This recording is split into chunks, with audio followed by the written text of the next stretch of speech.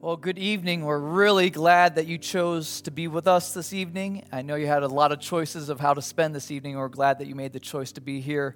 Now, typically we spend a lot of time on Good Friday focusing on the extreme sacrifice that happened on our behalf. And really, we want to do a little something different tonight, as if to give us a chance to get a little fuller picture of all that was going on with what Jesus did on our behalf. I remember some years back, I was on staff at Willow Creek Community Church, and Mel Gibson actually came and he did a previewing of the Passion of the Christ for our staff. And I remember that was the first time that I'd ever really seen visually what it looked like for the sacrifice that Jesus made for me. And I remember just watching that and just broken. I don't know if you can picture yourself where you're at the first time. Maybe you saw that film as well. But I remember just having an emotional response that I just couldn't stop crying, just thinking about the pain and the suffering that Jesus went through for me.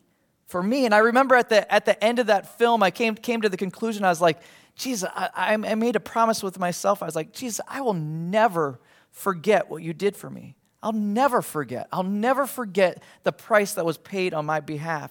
And so while this evening we want to make sure that we're remembering what happened on the cross, we also want to take a few pauses and some snapshots of some of the things that were happening on the peripheral. Because the truth was, that was only part of the picture, what was happening on the cross. The truth is that Jesus' whole world was unraveling around him. So we're going to go on a guided tour, if you will, on some of the things that were happening at our expense.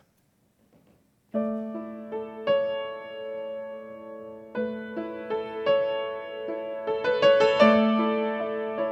you know this one, sing along with Erica. In the morning when I rise, in the morning when I rise, in the morning when I rise, give me Jesus.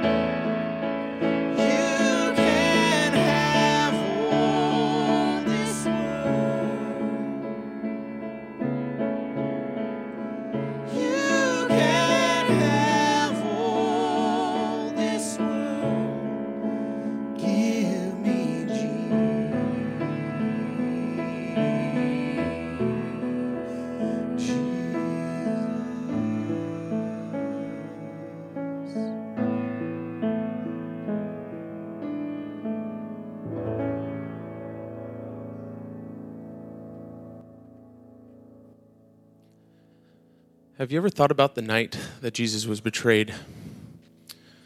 After giving the first communion with his friends,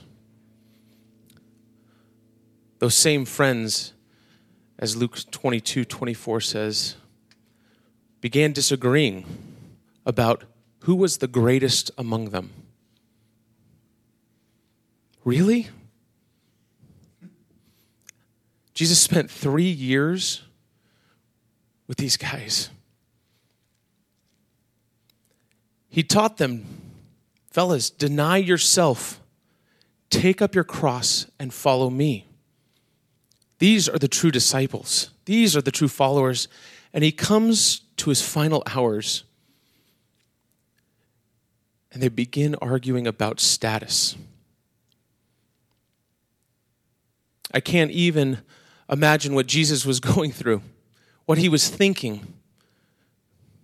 That palm to the forehead moment of going, what is going on? But in the same way, I examine my own life and think about status, comparing cars, comparing houses with neighbors. And I think about the thoughts that I've had, the words that I've spoken, and I reflect on what Jesus has taught me. Love your neighbor as yourself. Deny yourself. Give of yourself. And we have these same moments in our own lives. Just like the disciples, we can have those moments where we fall away and we turn to what we want versus what God wants. And this begins the story of Jesus' final hours here on earth. What was going through Jesus' head with his friends that night? I can only imagine.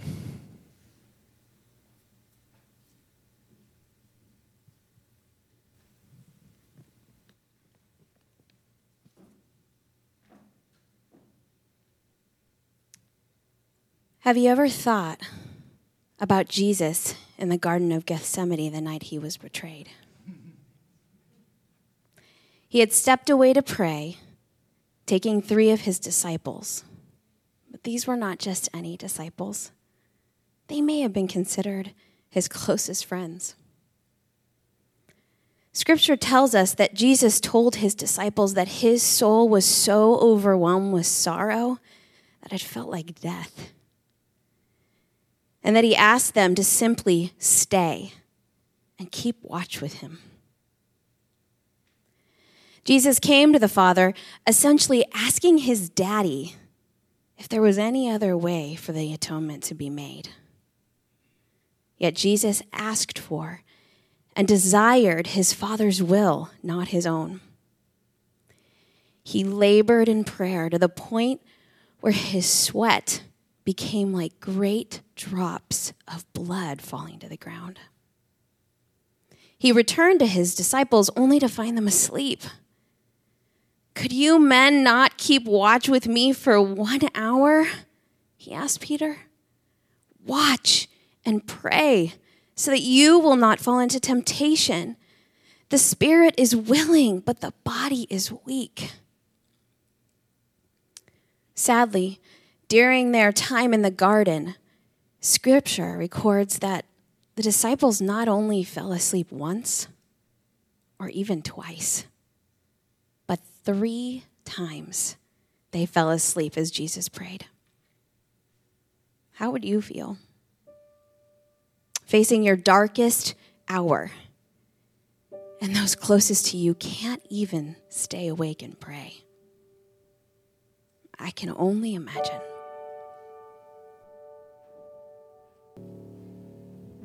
Have you ever thought about how Jesus must have felt when he went through his trial? The creator of the universe, the creator of the people who were trying him. in the dock. As a lawyer, I think about two things in particular. First, I think about the law that he was tried under. Jesus actually went through 6 trials, 3 trials under Jewish law, 3 trials under Roman laws, or at least parts of trials. And of course, the Jewish law that he was tried under is the law that is given and celebrated in the Old Testament. And boy, did they celebrate it.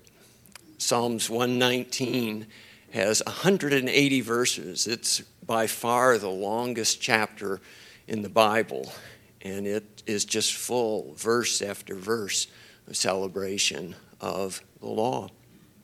Psalm 19, the law of the Lord is perfect, reviving the soul. The statutes of the Lord are trustworthy, making wise the simple, and it goes on and on. And this is the law that in a very distorted form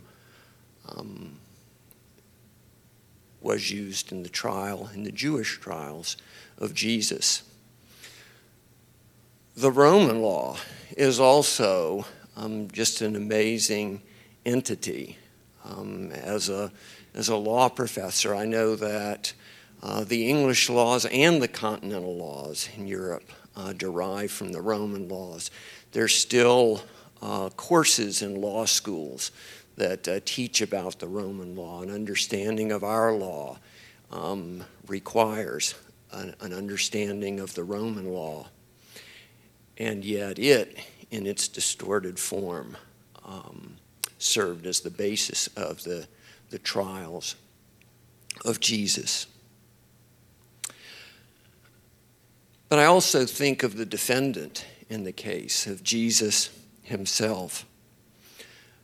One thing that strikes me, it's actually struck me this week as I've been doing my reading, was Jesus's ability when put to verbal challenges. I mean, at age 12, he was in the temple and exchanging ideas with the teachers of the law.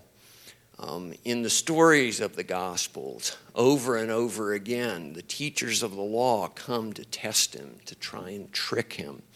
They try and trick him with questions about taxes. If he argues this way, the Romans will be after him. If he argues that way, the Jews will be after him.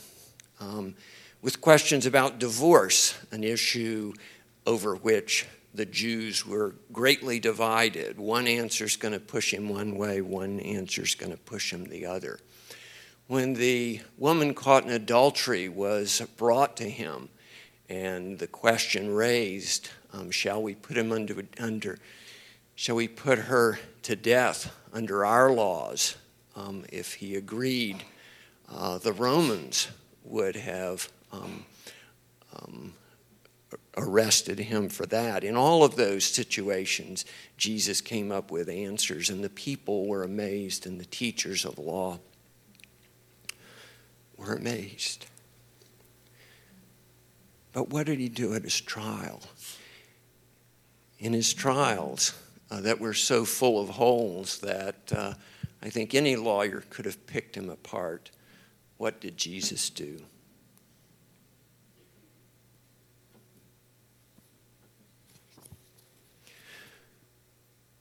Matthew 27 tells us, when Jesus was accused by the chief priests and elders, he made no answer. Then Pilate said to him, do you not hear how many things they testify against you? But he gave them no answer, not even to a single charge. One of the beauties of Roman law was that the defendant had an opportunity to speak for himself. Jesus didn't open his mouth. And of course, that reminds us of in Isaiah when his trial is described and his crucifixion. He was oppressed and he was afflicted, yet he opened not his mouth. Like a lamb that is led to the slaughter, and like a sheep that before its shearers is dumb, so he opened not his mouth. So why does Jesus get convicted? Why does he get condemned to death? It's the injustice of the laws, but also his own decision to remain silent. Why is he silent? Because he knows the bigger picture. He knows that he was brought to this point in his life.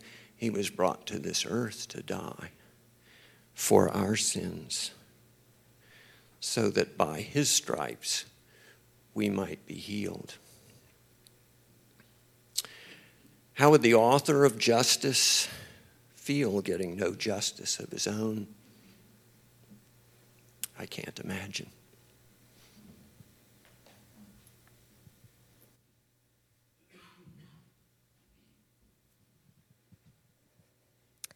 Have you ever thought about the fact that Jesus was forced to decide the care of his own mother while he was hanging on the cross? In John 19:25, we see Jesus release her into the care of John. This was an especially important family decision in that culture when a woman has no ability to provide for herself. So while enduring excruciating pain, Jesus knew he could no longer care for his mother that he loved so dearly, the one that had faithfully supported him his entire life, the one who had provided for all of his needs as a child. Just 2 nights ago, I heard the chilling screams of one of my own children. With a sinking feeling, I raced outside to see what had happened. I swooped in like a hawk and scooped up my weeping child, who's now laying in the front row asleep. I brought them in to bandage up their scraped knees from their latest bike injury. How many times do you think Mary had to bandage up Jesus' knees? How many countless times did she comfort her little boy? There's a unique relationship that a boy has with his mother. Although they love and they respect their father, there's just something special about a mother when they're in pain and when they're suffering. All they want to do is run to their mom. Mary knew she could do nothing to help him escape from the torturers and his looming death. She could hear each lash of the whips. She saw the thorns pressed into his head. How sick she must have felt. As a parent, you would do anything you possibly could to take the place of your child if they were going to be put to death. What a conflict Mary must have been going through. She would do anything to save her son, yet she knew that it was her son that had to save her. 33 years prior, Mary first encountered the angel Gabriel and was told that her son would be the Savior that everyone's been waiting for. Then, the past 3 years, seeing the confirmation that truly he was the Son of God by all the amazing things he had done, Mary was his biggest supporter. She most likely heard him speak of the sacrifice that he would have to make. But did she really understand that it would end with his death? Either way, there's no way that you could possibly prepare for the horrible climax. As Jesus looked down from the cross, he knew his mom was experiencing all of these emotions. He knew that she felt the pain that he was going through. Fully God, fully man, he was grieving for his own mother. I can't imagine. Have you ever thought about the fact that Jesus could have stopped this at any point he chose? Part of the human experience is finding yourself a lot of times in positions where you're completely out of control, right? I don't know if you've experienced this, but I've been in a car accident before where the car in front of me had run into somebody, and they came to an immediate stop, and then my car, as I hit the brakes, begins sliding, and you see it coming, but you're like, there's nothing I can do about this. I'm going to hit that car. And that sinking feeling of being completely out of control. That's part of the human experience. But that wasn't part of Jesus' experience. That wasn't part of it at all. He wasn't headed towards this cross as a helpless martyr. Like, he wasn't out of control. In fact, he tells us when he's describing this, he says in John 10:17, I lay down my life that I may take it up again. No one takes it from me, but I lay it down of my own accord. I have authority to lay it down, and I have the authority to take it up again. To me, the fact that he could have stopped it at any point is unbelievable. To keep on marching towards the cross, knowing that you could end this at any point.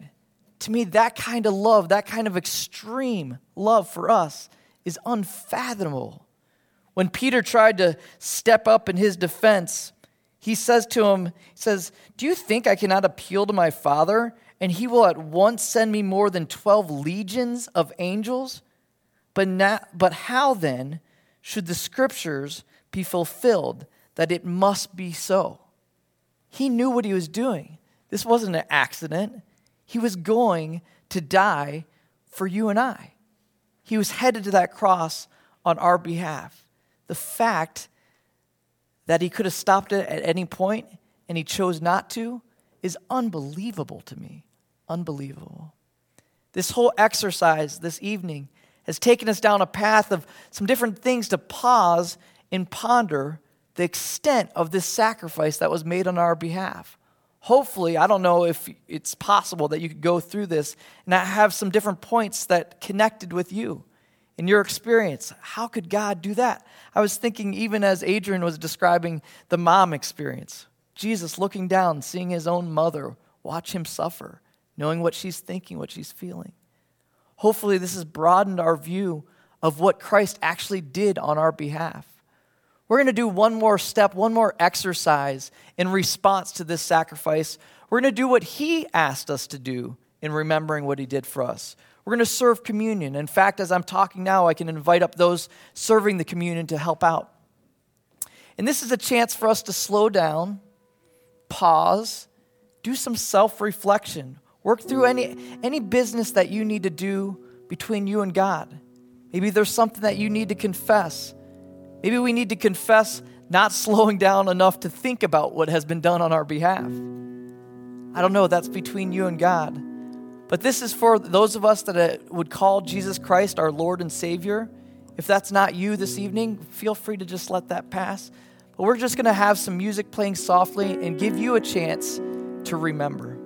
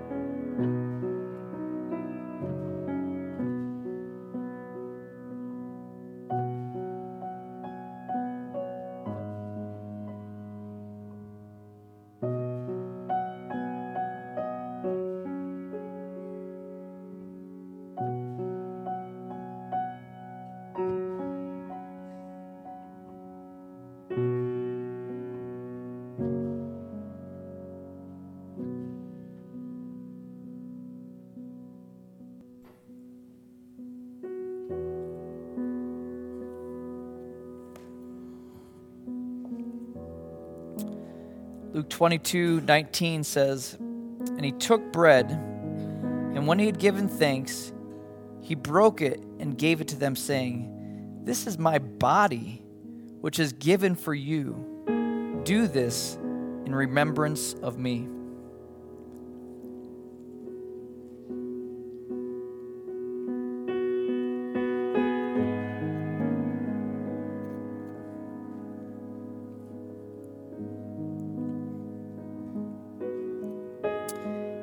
And likewise the cup, after they had eaten, saying, this cup that is poured out for you is the new covenant in my blood. Let's do this in remembrance of him.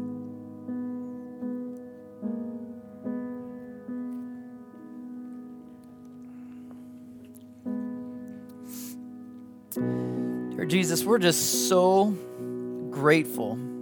Hopefully there's a rising up of gratitude in this room towards you tonight.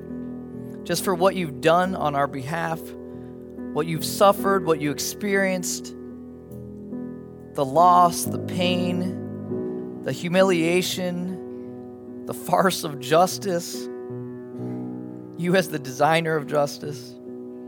God, we're just grateful. We're grateful for the sacrifice on our behalf because of our sin put you on the cross. We love you and praise you tonight. In Jesus' name, amen. Amen, amen. Well, thank you guys so much for coming out tonight. Do you know that the story doesn't end here? And so on Sunday, we get to celebrate the good news. Anybody for that? Amen, that we serve a risen Lord. I pray you have a wonderful night. God bless you.